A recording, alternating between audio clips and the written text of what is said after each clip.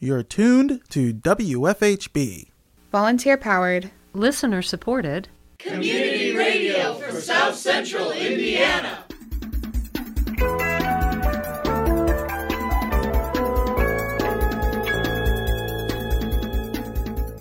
Good afternoon. Reporting remotely for WFHB, this is Benedict Jones. And I'm Noelle Herhusky-Schneider. This is the WFHB local news for Wednesday, September 22nd, 2021.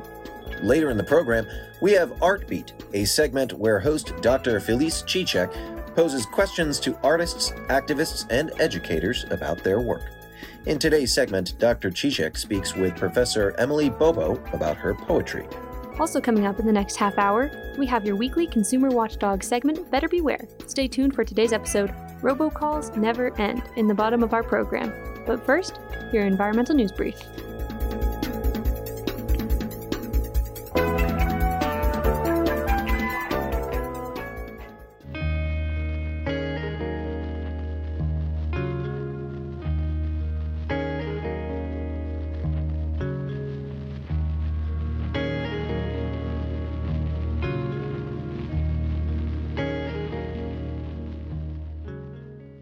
From WFHB, this is your environmental news brief for Wednesday, September 22nd. I'm Nathaniel Weinsapfel. This week, Indiana Governor Eric Holcomb issued a proclamation declaring the week of September 19th to the 24th as Pollution Prevention Week in the state. The goal of this proclamation is to encourage Hoosiers to take actions to implement pollution prevention practices in their everyday lives. By doing so, Hoosiers can help make the air, land, and water cleaner throughout the state. This week also includes the 24th Annual Indiana Pollution Prevention Conference and Trade Show, which is an open conference that encourages the sharing of ideas and experiences that can help promote more environmentally sustainable practices. 3 Superfund sites in Bloomington have been removed from the Environmental Protection Agency's cleaning list, as the agency states that the PCB, otherwise known as polychlorinated biphenyls, tainted sites have been successfully cleaned. These areas were polluted by Westinghouse Electric Corporation, which operated limestone quarry pits, and the pollution came from the PCB-contaminated capacitors. These chemicals have the potential to cause cancer and damage the human nervous and reproductive systems. The EPA will continue to monitor the sites to ensure that there are no potential pollutants left. The U.S. Fish and Wildlife Service has been ordered by a federal court to add the lake sturgeon, an ancient species of fish that lives in the Ohio River Basin, to the federally protected species list. The East Fork of the White River is where the last population of the species resides in the state, and their population has decreased over time due to pollution and the construction of dams. Multiple environmental organizations have encouraged this decision due to the importance of preserving the species before the genetic makeup of the population becomes too similar and thus less viable for survival. This process is likely to take another year before the full protections come into effect if the species is indeed added. That's all for your environmental news brief. For WFHB, I'm Nathaniel Weinsapfel.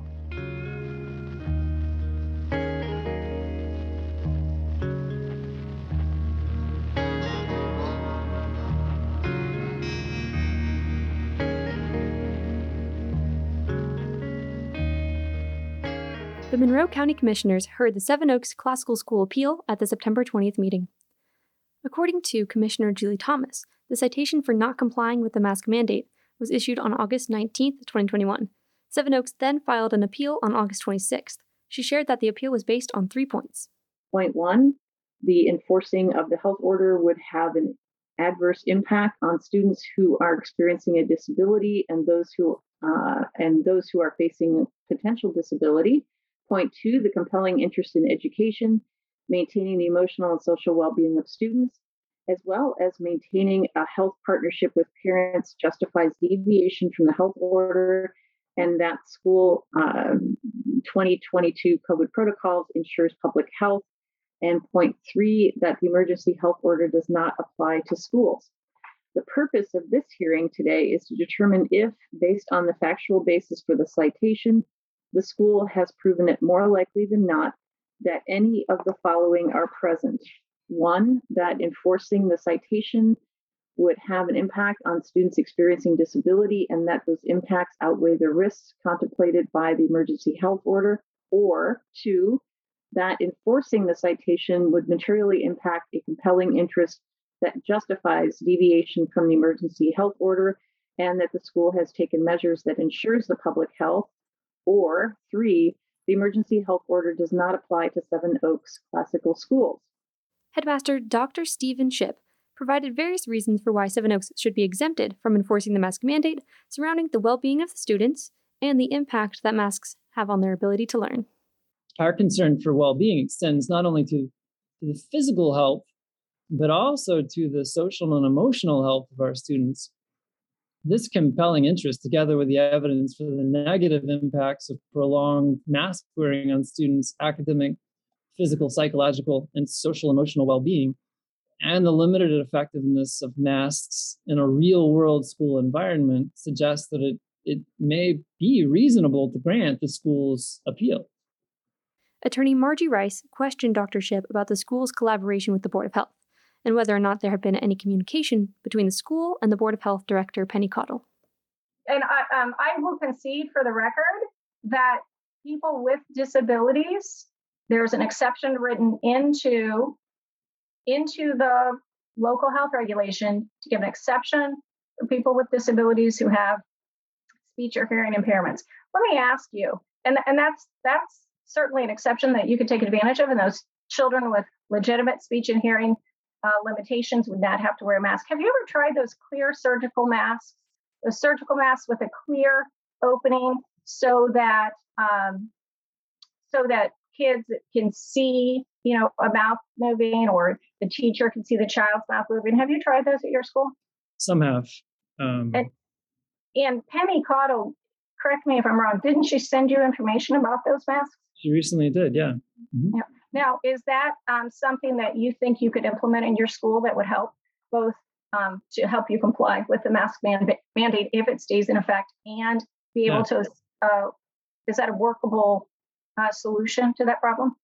When Shipp asked Caudill about whether or not Seven Oaks had reported a distinctly higher rate of COVID-19 cases than surrounding schools, Caudill said that the school had not. The commissioners decided that they needed more time to review all of the information provided. A final vote and written decision will be made by October 5th.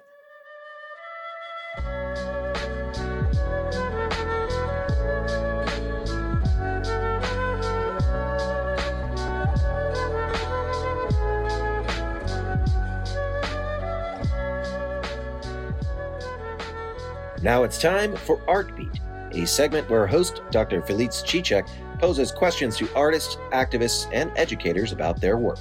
In today's segment, Dr. Cicek speaks with Professor Emily Bobo about her poetry. Dr. Cicek has more.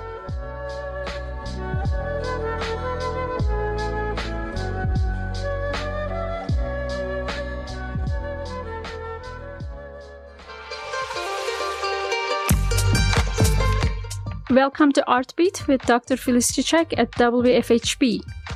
My guest today is Professor Emily Bobo from Ivy Tech Community College. Welcome back to Artbeat. Thank you for having me. I'm happy to be here. So we haven't seen each other over a year. No. And we all had different ways of isolating and surviving. How are you doing? I'm currently doing well. If you'd asked me that a few months ago, I may have had a different answer. First 3 months of COVID, I coped with food. I eventually moved from eating my despair and anxiety to walking my despair and anxiety. I think that going back to nature has been a coping mechanism for a lot of us, I mean, myself included. So what's the function or the role of poetry in your life? Like, were you able to have space to write? Was that an outlet, or is that something was hard to do? It was really hard to do. At the beginning, I was part of a writing group with 2 other professors at Ivy Tech and a former writing student of ours. And we tried to write individual pieces and then share them together. And we quickly found that was asking too much of ourselves and each other. And then we started sharing a single writing project where we would write pieces of it. And that was really great. and it lasted for all of one. We got one piece written, but it was so beautiful. But naming what was happening, naming how many people had died, naming all of our anxieties and fears in that way was just too much while we were living it, I think. You were still too close emotionally. Yeah. And so we made this beautiful piece, and then we disbanded. We didn't all get back together again after that, I don't think. It was just too much. And I've tried writing in bits and pieces with my students, but I haven't really been able to write anything cohesive since then. And I wonder if it's partly that I am just so in it and living it right now that I can't filter it yet. I came to poetry early on as a child as a way to make sense of my life and what I was seeing in my home and in my community. And I think that more recently I have been using fiction and creative nonfiction in similar ways to how I had used poetry before, but in some ways it's allowing my reader more access to my stories when I use those other genres. When I write poetry, sometimes it can be isolating for the reader and cryptic. And I haven't gotten to the point where I can give all the pieces in a poem in the way that I find is available in stories, in fiction and creative nonfiction. I think there's also a level of safety in those other genres that I haven't felt in poetry, because in poetry, even though the reader might not understand everything in there fully, I do, and I feel very vulnerable. I feel very exposed in a poem in a way that in fiction, I can get closer to the reader without having to expose as much of myself. With the fiction, you can have some veil, some layers between you and the reader, but in poetry, it's more raw emotions. Yes, and ironically though, the reader feels closer to me when they're reading the story than when they read the poem, because of, I don't know, that being able to translate what's inner to the outer. And it feels very raw to me in poems in a way that it doesn't in fiction. So for example, the last book that I wrote was some retellings of Grimm's original fairy tales, and I collaborated with Professor Amy Breyer. She did some imagery that go with it, some artwork, and for me, those tales are very political, they're very creative, but they're also very cerebral, they're very clever, and I was able to be creative without having to feel completely exposed personally. And that felt really liberating. And I think that as female creators, females in general, whenever we create work and we put it out there, there isn't just the, well, how good is the work and the discussion of the work. There's also the discussion of the female who created the work, and, well, who is this female, and has she earned the right to create work, and what are her experiences, what's her expertise, and, well, what does she look like? Well, what was she wearing? Like the conversation goes wildly askew and isn't just about the work. So work isn't enough. She has to justify being there. Yes. So her existence or presence is questioned and has to be revalidated. Yes. That's a lot of work. I've noticed that a lot of conversations that I've had with people about my work, it's not about the techniques. It's about, well, did this really happen to you? Or they want to go into the autobiography of it and not stick with the poem itself. They want, was this really true? What's your relationship like with your mother? Or and they try to relate to you as a female rather than a poet. Yeah. And or if they've heard me read poetry as opposed to read my work on the page, then the conversation is very different as well. It's about my performance of it as opposed to the poem or the work itself. It becomes about the way I delivered it. Again, what I was wearing. Oh, I love your haircut. Or, how I pronounce the words, or the rhythm, the pacing. Again, as opposed to the poem itself. And for example, 5 or 6 years ago now, I wrote a poem called Rape Fugue. And it's probably one of the most difficult poems I've ever written. It threaded a local news story about a baby who had been raped and murdered in Spencer, Indiana. And the story felt very personal to me for 2 reasons. One, the grandmother was a student at Ivy Tech. she was in and out of the English hallway. She wasn't my student, but she was a student. And I would hear her come and talk to her instructor, and I would hear her sobbing in the hallway every day. And so her grief was this palpable thing that I met every day when I went to work. And the second reason that it really resonated was that in my family, my great-grandfather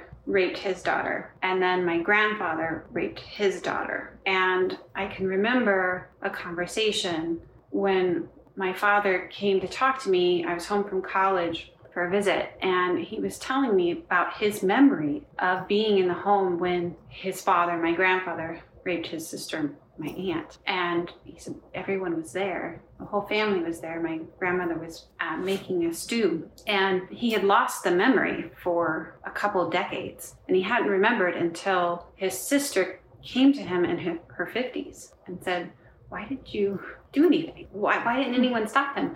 And he said he literally had forgotten it until she asked that question. And in that conversation, I just felt him wanting my gratitude to him, that he hadn't done this to me, that he had abandoned me, but he hadn't done that to me. So wasn't I grateful?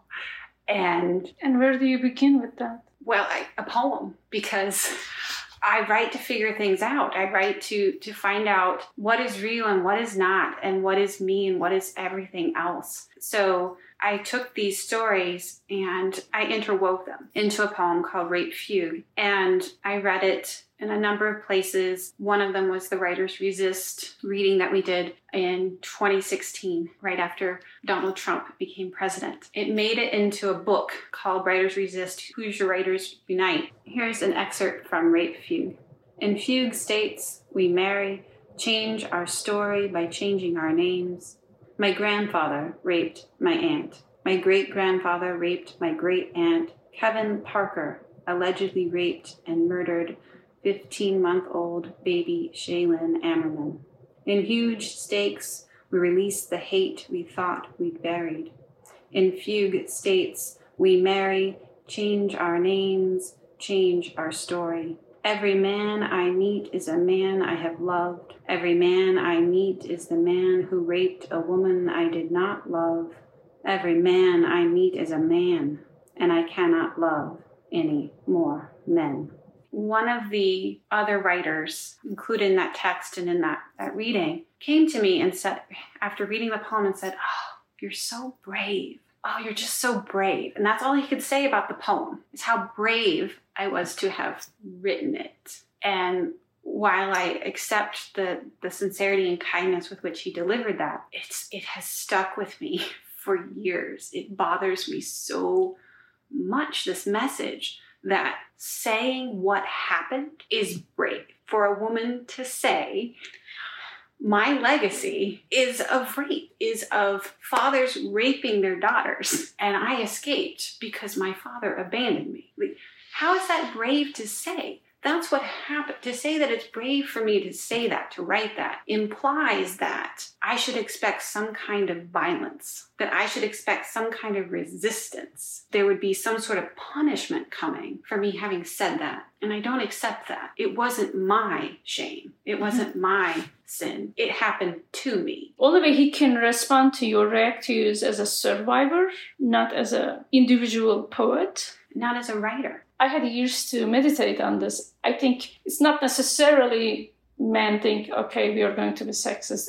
When they cannot relate, they don't know how to process what's in front of them. They just go to what's familiar and what's comfortable. So your poem was not comfortable. It was not comfortable. But oftentimes because the female experience hasn't been represented historically, it isn't comfortable for anyone. It's not even comfortable for women, right? We call it history, his story, instead of her story or our story. So it is unfamiliar. It is uncomfortable because it hasn't been represented. It's not representative of all experience. It's predominantly been representative of male experience. And visibility equates quality often for people. Yes. They don't know how to engage with the artist female. we have a ways to go before we don't have to hear the word female next to it. But right now, that's kind of the struggle. Mm-hmm. Well, and compounded greatly if you are also a woman of color, right? Or if you have an accent. Yes, right? Anything other. Thank you for coming and being vulnerable. Thank you. Thank you for allowing me the safe space, for inviting me, and for being so generous and open. You have been listening to Artbeat with Dr. Filiz Çiçek on WFHB. Tune in on Tuesdays on WFHB after 7:50 in the morning, and again during the daily local news at 5 p.m. Or you can listen online at wfhb.org.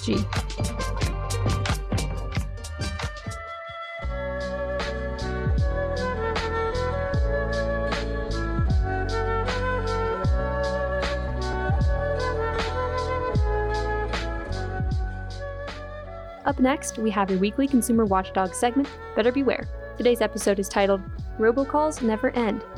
Host Richard Fish says, quote, I've been getting annoying voicemails and take great pleasure in letting you hear them so you'll know they're phonies, end quote. Better Beware airs each Wednesday during the WFHB local news. You can find the program online at wfhb.org.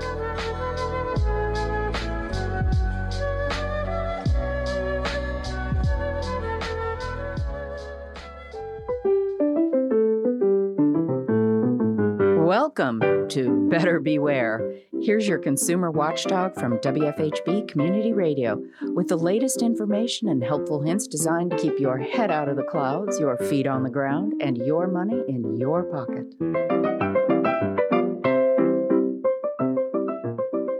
The robocalls are coming to get you, and I've been getting them lately. First, there was this friendly gentleman to let you know that your existing account is qualified for 50% off. In order to avail the discounts, kindly call us back at 866-616-2111 from 8 a.m. till 5 p.m. Pacific Standard Time. Thank you, and have a great day. Wednesday, 11:13 a.m. who called back later from another number with another number. Kindly call us back, 877-919-1702. Monday, 1:41 p.m. Hey, my outgoing voicemail says I don't accept calls from machines, and neither should you. And then there's the amazingly persistent phony medical benefit scammers. First, they called from Worthington, Texas. If you do not act soon, we will label you ineligible for this benefit. Axe? To get more information about your screening test, please press 1 now. Well, of course I didn't. Or call us back on 716-902-7764. And I didn't do that either. If you wish to opt out from future calls, please press 9 now. And confirm that my phone is live so I get 1 million more calls? I don't think so. Monday, 9:06 a.m. So I blocked that number, and then I got a call from Towson, Maryland. If you do not act soon, we will label you ineligible for this benefit. To get more information about your screening test, please press 1 now. Monday, 11:12 a.m. And I blocked that number, but then... If you do not act soon, we will label you ineligible for this benefit. Monday, 4:52 p.m. And I blocked that number, but still... If you do not act soon, we will label you ineligible for this benefit. To get more information about your screening test, please press 1 now. Tuesday, 3:46 p.m. End of final message. Well, I hope so. Of course, I'm already ineligible for their health benefit because there isn't one. If you've been getting these calls, I hope you haven't fallen for them. You can block calls on your phone, whether it's a cell phone or a landline. How to do that differs from provider to provider, but it's well worth finding out how to do it. Blocking a number takes only a few seconds, and it actually works most of the time. So far, it's been a whole day, and I haven't gotten a phony health benefit call yet. I'm Richard Fish for WFHB News and Public Affairs, and these grifters didn't get any of my money, but I got to put them on the radio because you support WFHB. Thank you. Better Beware comes to you from WFHB Bloomington, Indiana. Find all our episodes at WFHB.org. If you can help put the kibosh on a con, email beware@WFHB.org. Remember, swindlers never give a sucker an even break.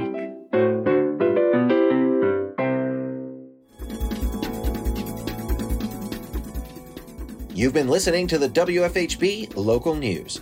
Today's headlines were written by Nathaniel Weinzapfel and Noelle Herhusky-Schneider in partnership with CATS, Community Access Television Services. Artbeat was produced by Dr. Felice Cicek. Better Beware is produced by Richard Fish. Our theme music is provided by Mark Bingham and the Social Climbers. Our engineer and executive producer is Cade Young. For WFHB, I'm Noelle Herhusky-Schneider. And I'm Benedict Jones. Thanks for supporting Indiana's only volunteer-powered, listener-supported, independent daily news program. You can hear tonight's full broadcast online at WFHB.org.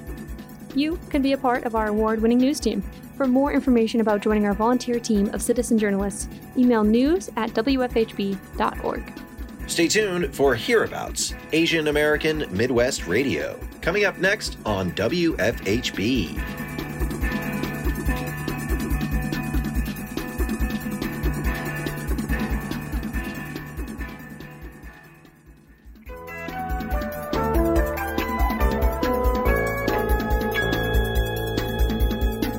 You've been listening to the WFHB Local News on WFHB Community Radio. Our news is written and reported by volunteers working to provide local news, cover local issues, and strengthen our local community. We invite you to participate. You may submit questions, comments, and story ideas to news@WFHB.org. You can become a WFHB Local News volunteer by attending new volunteer orientation. Feel free to check out the WFHB Local News Archive at WFHB.org to find newscasts, individual stories, and catch a live feed of the WFHB Local News. We are local, longer.